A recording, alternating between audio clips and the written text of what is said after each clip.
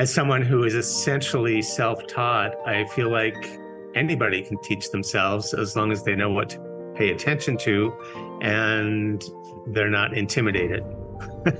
So a lot of my teaching is about helping people get past the idea that, oh, I could never do that. And I'm just saying, oh, break it down, break it down. You can always make it a smaller increment and work with that and build on that and build on that. So the process that I use and teach is more about patience and strategy than it is about brute strength and some kind of rare or world-class talent to work with large amounts of clay. Today I'm talking to Stephen Procter, who is a clay artist. Good morning. Good morning, Stephen. Oh, it's so lovely to meet you here on Zoom. Nice to meet you. It's beautiful to see you in your studio, and now I see the pots like that. I always look at them on Instagram and admire your work. Well, thank you. Yeah, I'm lucky to have a good representation on Instagram, and that's where a lot of people discover me.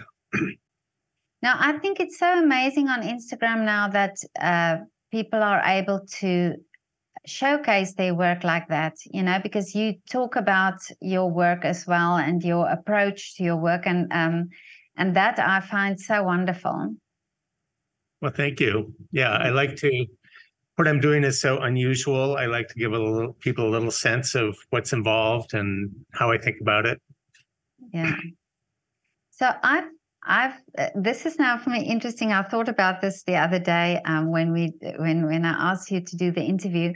I've spoken to somebody who makes the smallest, tiniest glass work, really, little insects that he makes. And now I'm talking to somebody who's making things on a big scale, like a huge pots.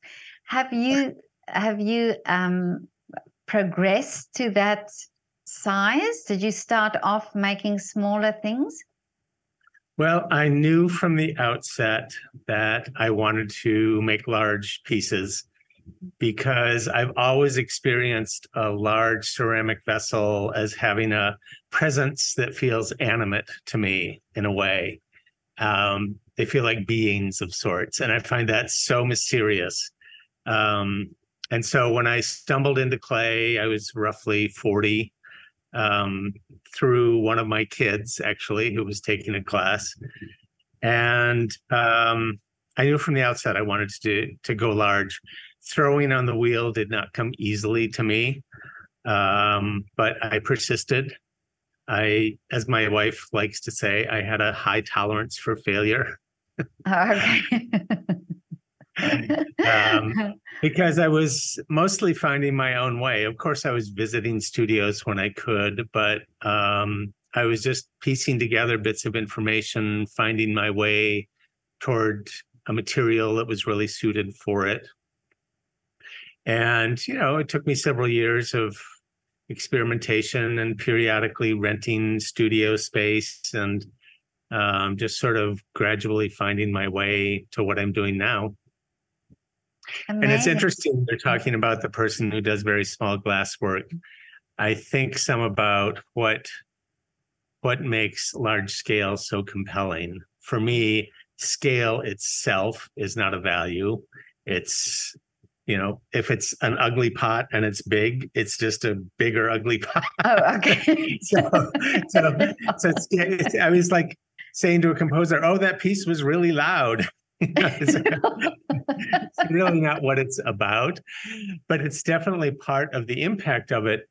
And for large scale, I think it's, we respond to them as sculpture, and it's hard to convey what they do in an image because so much is about the visceral impact of the physical presence of this large object. So that's part of what happens at large scale. But I also think it has something in common with the miniatures you're talking about, because in both cases, I feel like the psyche is somehow jolted out of ordinary reality. And this moment of the psyche being disarmed, if you will. And True. um, Yeah.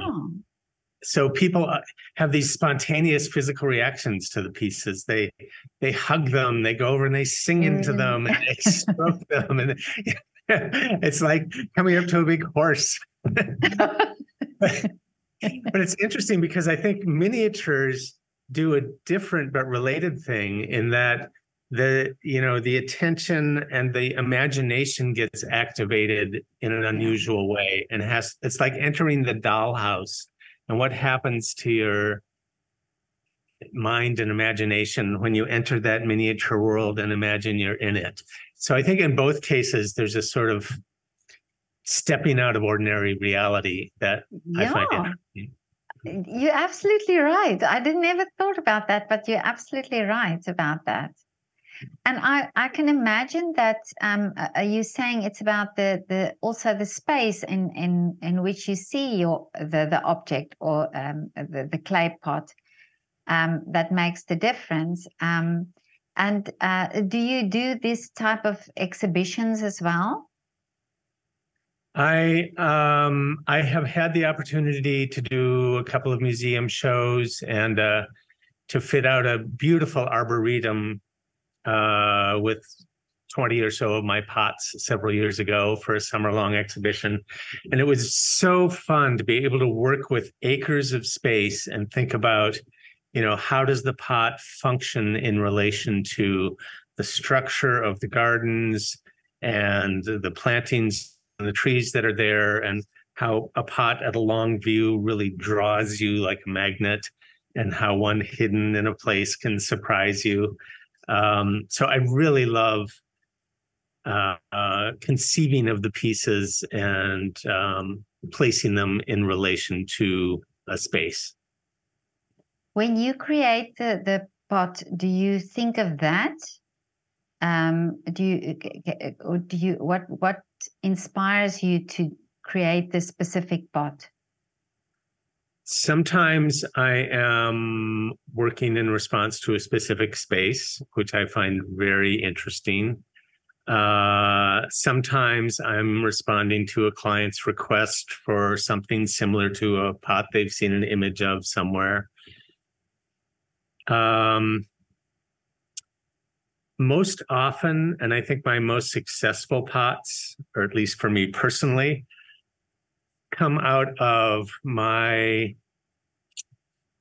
holding a, if you will, state of consciousness.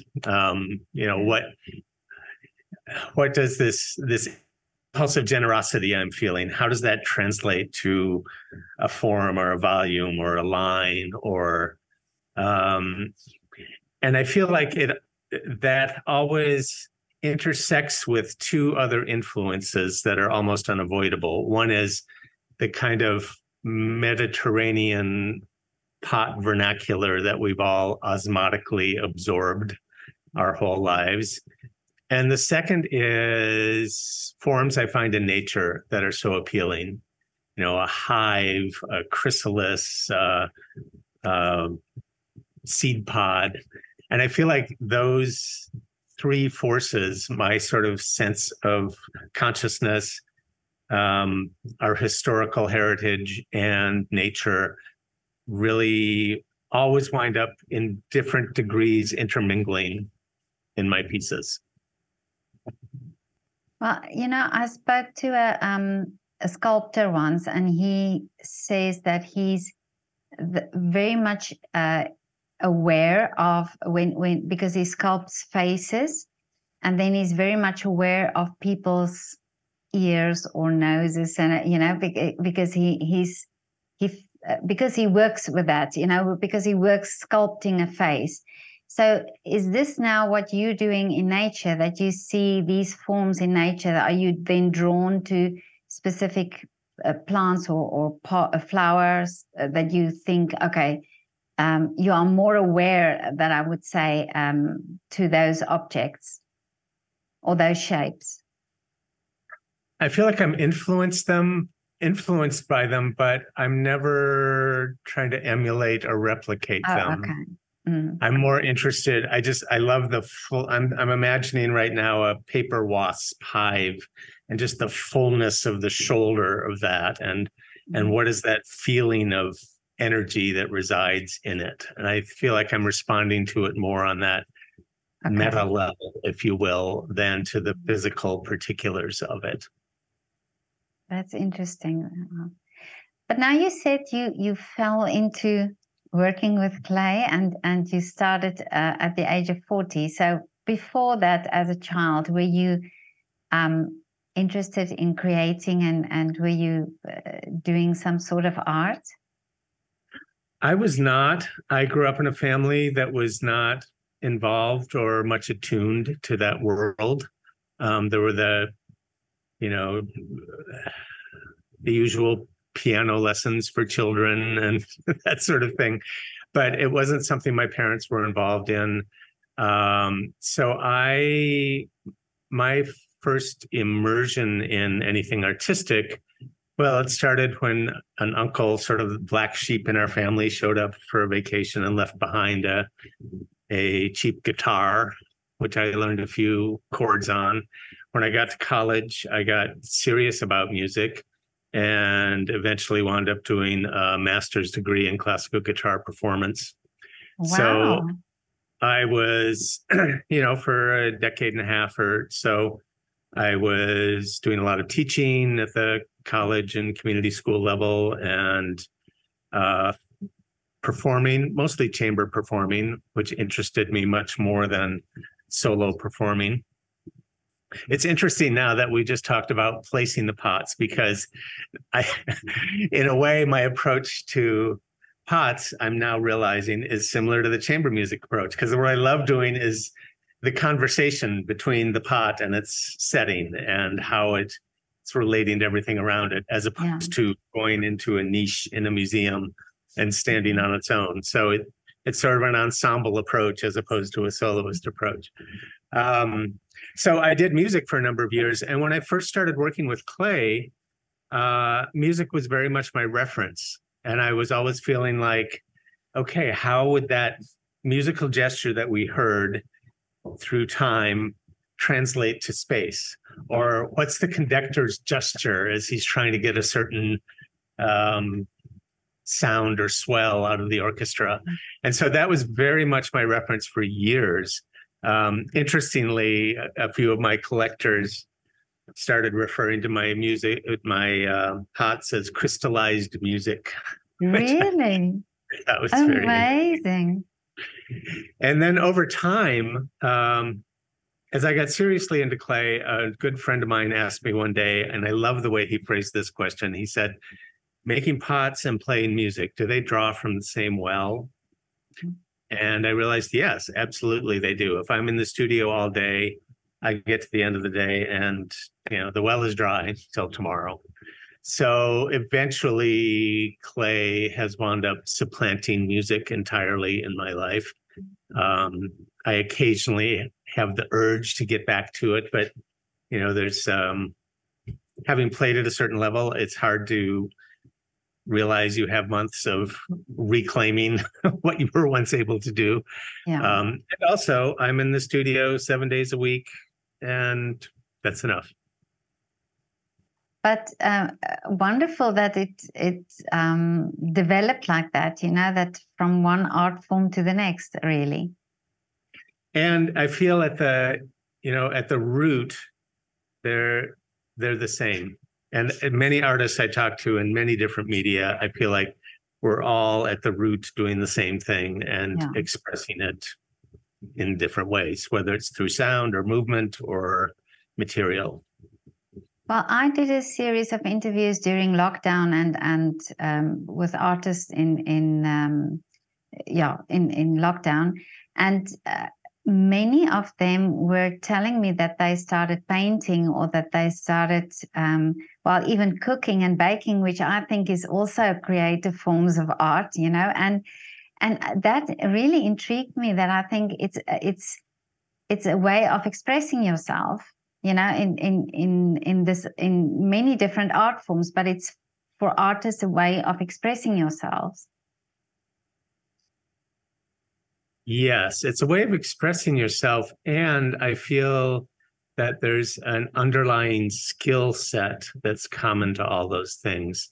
Over the years, I'm no longer doing it, but for many years, I had a side job, part-time job, where I was doing grant writing and long-range planning for arts and culture organizations.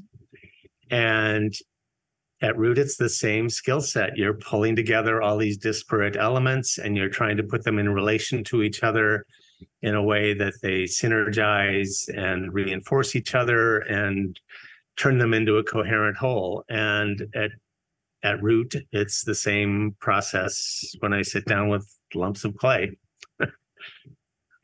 But you said something interesting the other day on one of your posts, and I can't quote you, but what it came to was that you said that this big creation that you're doing, but starting and thinking of it in smaller parts. Am I right? Can you remember that? Yes, and I think the post you're referring to is essentially an instructional post for aspiring big potters.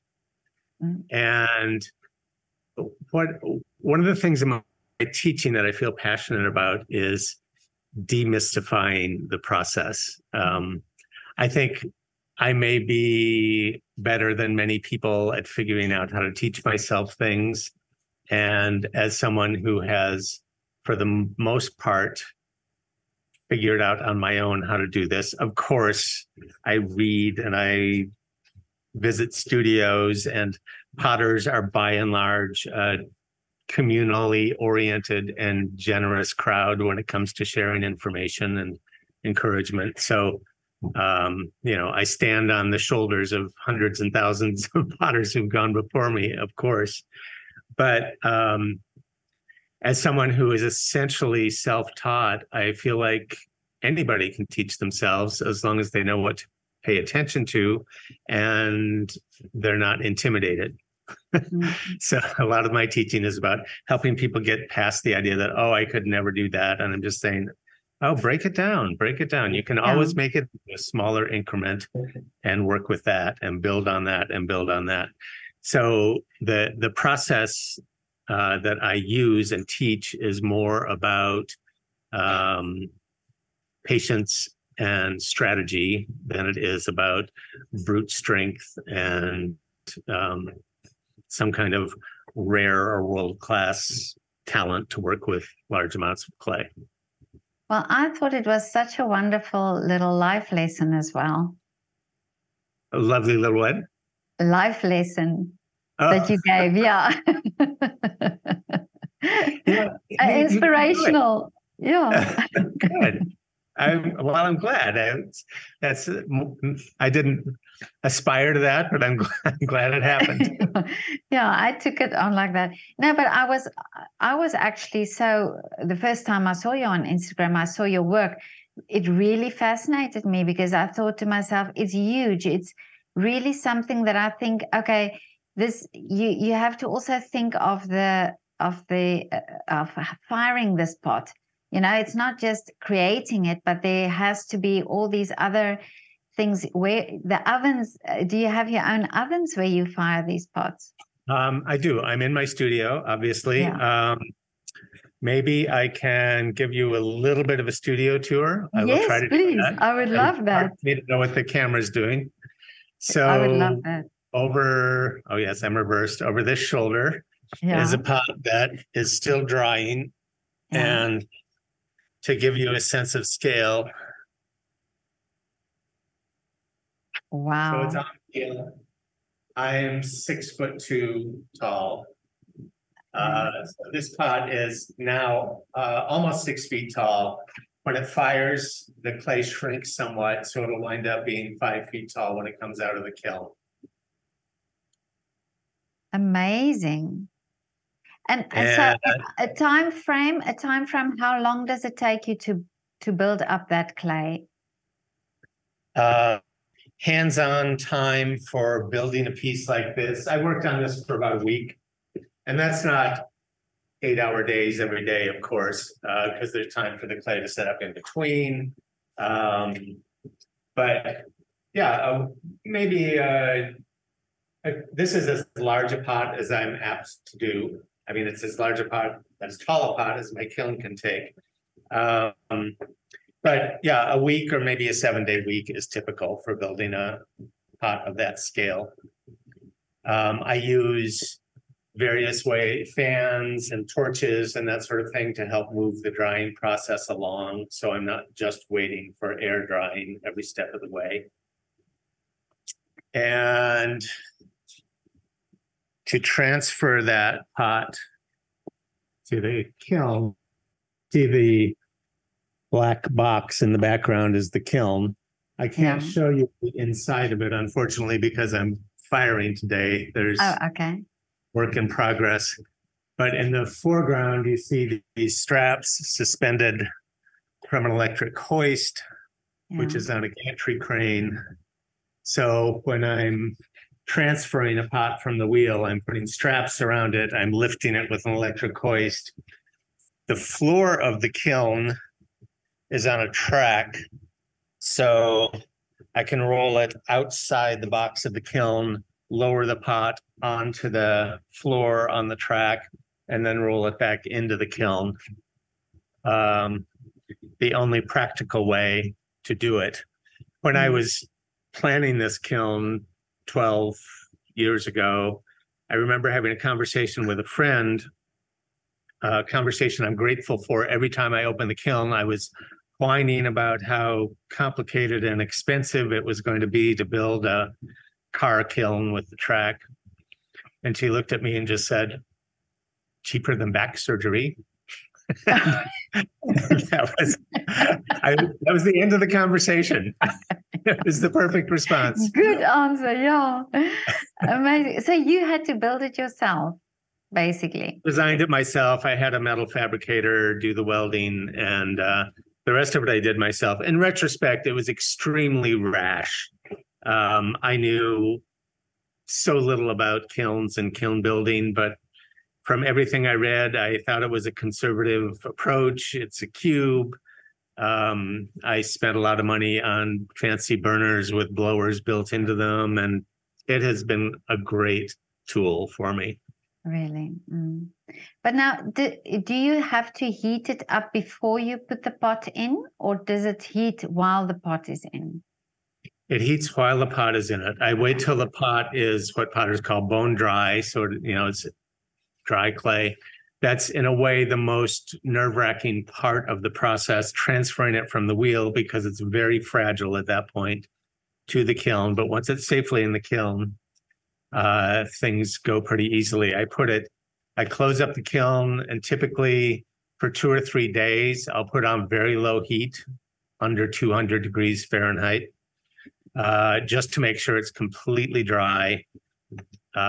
If any steam forms during the firing, the pot will almost certainly crack.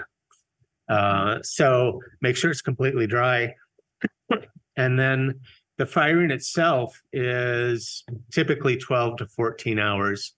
And I get up to 2,300 degrees Fahrenheit. Wow. What potters call cone 10. And this work, I use the clay I do and the firing technique I do so that this work is completely vitrified. The silica in the clay has melted and reformed as a type of glass. So it's impervious to penetration by water, which is very important because most of my work winds up living in landscapes and gardens. And nobody wants to move these things around seasonally, so they can be out through the winter. Okay.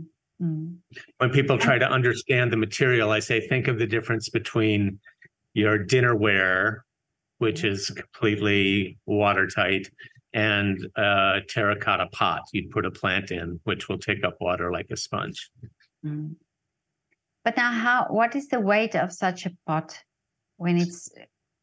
After this is fired, this will weigh 250 pounds, something like that. So it's very maybe heavy. A little bit more. They're very rugged because of the material I use and a somewhat thick wall.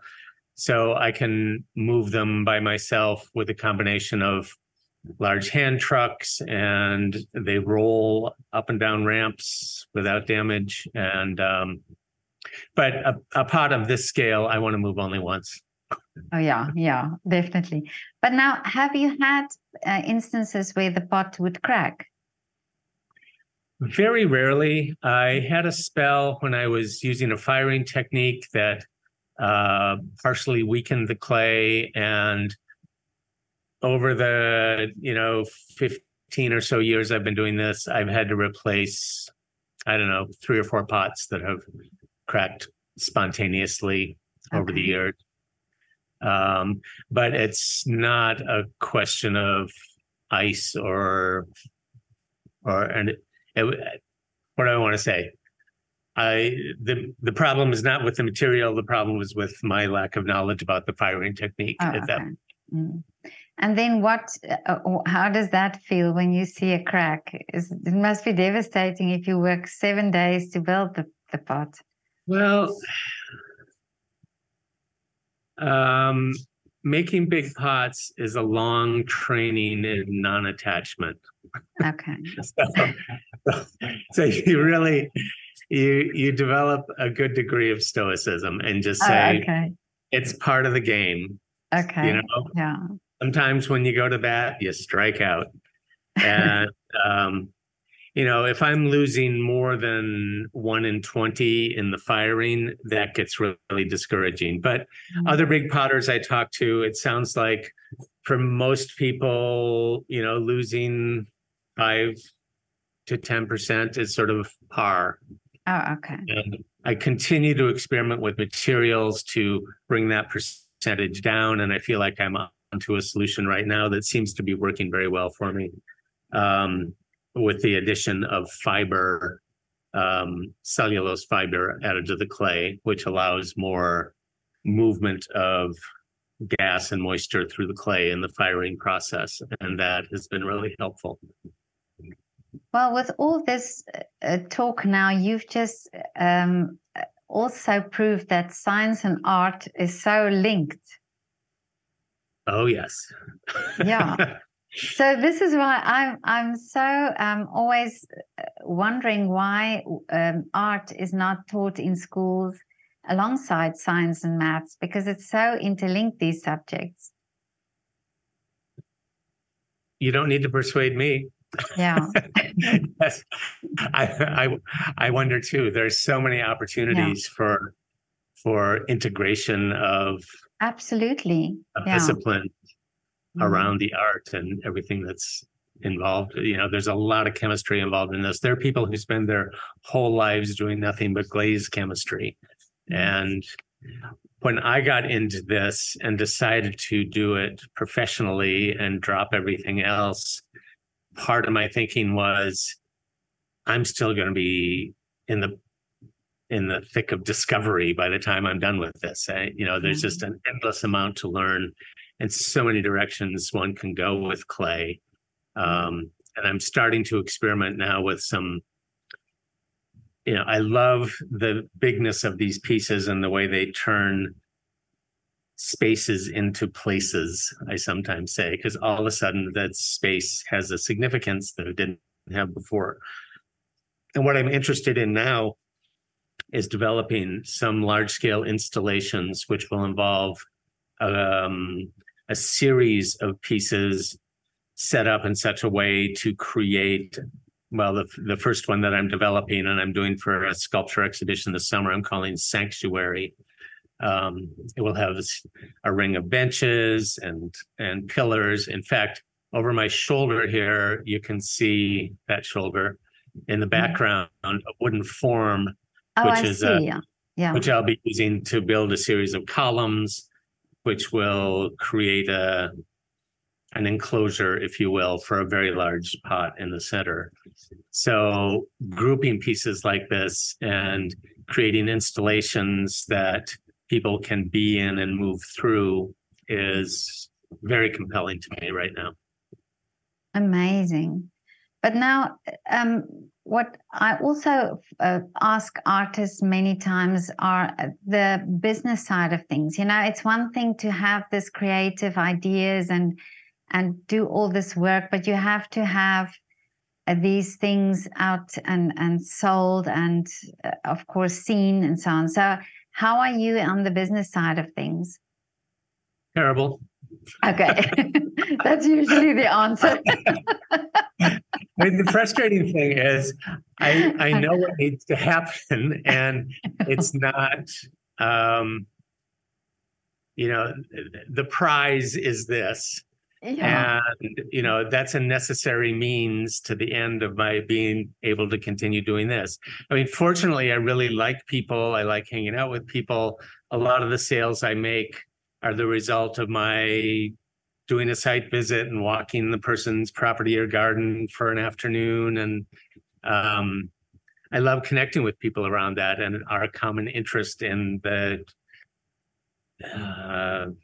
power of these objects. So that part is easy, but it's so, I walk into my studio and it's so easy to be seduced by the wheel and the material and not get on the phone and not make the emails. And, but I'm at a point now where I feel like I have matured enough as an artist and a person that, I realize, okay, that's just part of the deal. And if I don't do it myself, I will find a way to hire somebody to do it for me. I was talking with a friend about this recently because in the past, when I've tried to hire help, I've hired people who I'm comfortable with, which means they're a lot like me, and they're sort of generalists and a little bit excitable and apt to follow their enthusiasms. And I'm realizing that from the point of view of the viability of the business, I now need to hire a real pro who knows and who knows marketing, and turn it over to somebody who really knows what they're doing. So I can make more of these. Yeah, that's true. I think it's every artist that I've spoken to says the same thing. If they can only do the art and not think of the business side of things. Yeah, we all think that's, and of course I feel like I need to have a hand in it, but I want no in it. Yet we do need to keep paying attention to it. And my wife keeps telling me I am half the product. If I'm at the event or I'm at the gallery, that's where the sales tend to happen. And I love connecting with people, and of course people who are buying a big piece of art want to connect with the artist. No, that's true. But just by the way, you said you started with clay because of your daughter. Yes. Yeah. Is she still doing it? She is not. Okay. She was taking a children's class at the time. My other kids had worked with the same teacher. And I went in to pick her up one day and she was working on the kick wheel. And I was mesmerized, as people are, watching someone. I still can be mesmerized watching a skillful thrower on the wheel. And I was taken in as much by what was happening with the clay as by what I think of as the sort of meditation bubble that forms around that process. There's the focus and the stillness. To walk into a room at a studio where there are 4 or 5 potters really immersed in their work on the wheel, it's like stepping into a meditation dojo. It's a really wonderful, calm vibe. So that intrigued me as much as what was going on with the clay. And then when I signed up for a class, I loved the wheel as a tool and just the sensuous pleasure of the clay, wet clay moving through the hands. It's very seductive. Once in a while it shows. I talk to people who say, oh, I did this as a kid. I'd love to get back to it. And I say, be careful. Your life might take an unexpected turn. Well, just you talking now makes me want to go and sign up for a class. Do let me know what happens. I'm going to, yeah. I used to do a And little bit. eventually you can sign up for one of my classes and Yeah, learn how to do that. that would be amazing. But no, I used to do it in college. I used to do a little bit of, but not with a wheel, just by hand, And Yes. I actually love doing that. But yeah, no, I'm very intrigued. I'm going to have to find out if there's a place in Vienna where I can do some pottery. Oh, there has to be many. Yeah. I'll let you know. But it was so lovely to talk to you. I would just like to know now. You've already created so much and do these wonderful things. What is the wish now for you for the future? Well, I'm just on the cusp of working on the installation scale that I was describing to you. So I want to get my work in front of more people. It's gratifying setting it in a beautiful private garden, but I sometimes say to myself, well, what it gives that person and their friends pleasure, but what can I do for the world at large? So I'm interested in getting installations into, public art spaces, finding museum shows that would be appropriate for installation scale work, and really creating these places to be with the pots. I can absolutely imagine that could be mesmerizing, really to have an environment like that you create and the pots as part of this experience. That's part of yes, I can't wait too. I made a maquette for the installation I described for you that involves the pillar behind me, and we'll have a very large pot. I posted a video of it on Instagram not too long ago. And part of what's exciting me about is what's it going to be like to be in that? Yeah, I can imagine that can be amazing. Yeah. So stay tuned. Yes. Now I follow you very eagerly on Instagram. I love your work. Definitely. I'm going to have a look. But Stephen, thank you so much for your time. Thank you so much for all this share that you shared and being in your studio. That's so inspirational as well. And you've got a beautiful story. Well, thank you. I love my life. And yeah. I'm happy to be here. Every morning I walk into the studio and feel grateful for the space I have and this opportunity to do something I love. Where are you based? I'm in the state of Vermont in northeastern US, 2.5 hours west of Boston, and 3 hours north by northeast of New York City. Little town of 12,000 called Brattleboro, Vermont, in the southeast corner of Vermont. And I've been here since 1980. I got here because there was a very vibrant music scene when I came here. And there's also a very vibrant visual arts scene that just gets stronger every year. So I feel... What a place to visit then. It's a beautiful state. It's so lovely. I'm starting to offer some week-long workshops. I've just been doing weekend workshops in the past, but in part because I'm in touch with people from Europe who want to do a workshop, but want a longer experience if they're going to make the trip. So I'm thinking about expanding that into a possible 2-week experience as well. So, and I've been in conversation with a studio in Belgium about possibly coming to the EU to do some teaching at some point in 2024. That would be amazing. But I've never been to America, but you will be one of the places I will come to visit. Definitely. I would love to have you in my studio. Okay, Stephen, have a wonderful day. Thank you. Thank you. Bye.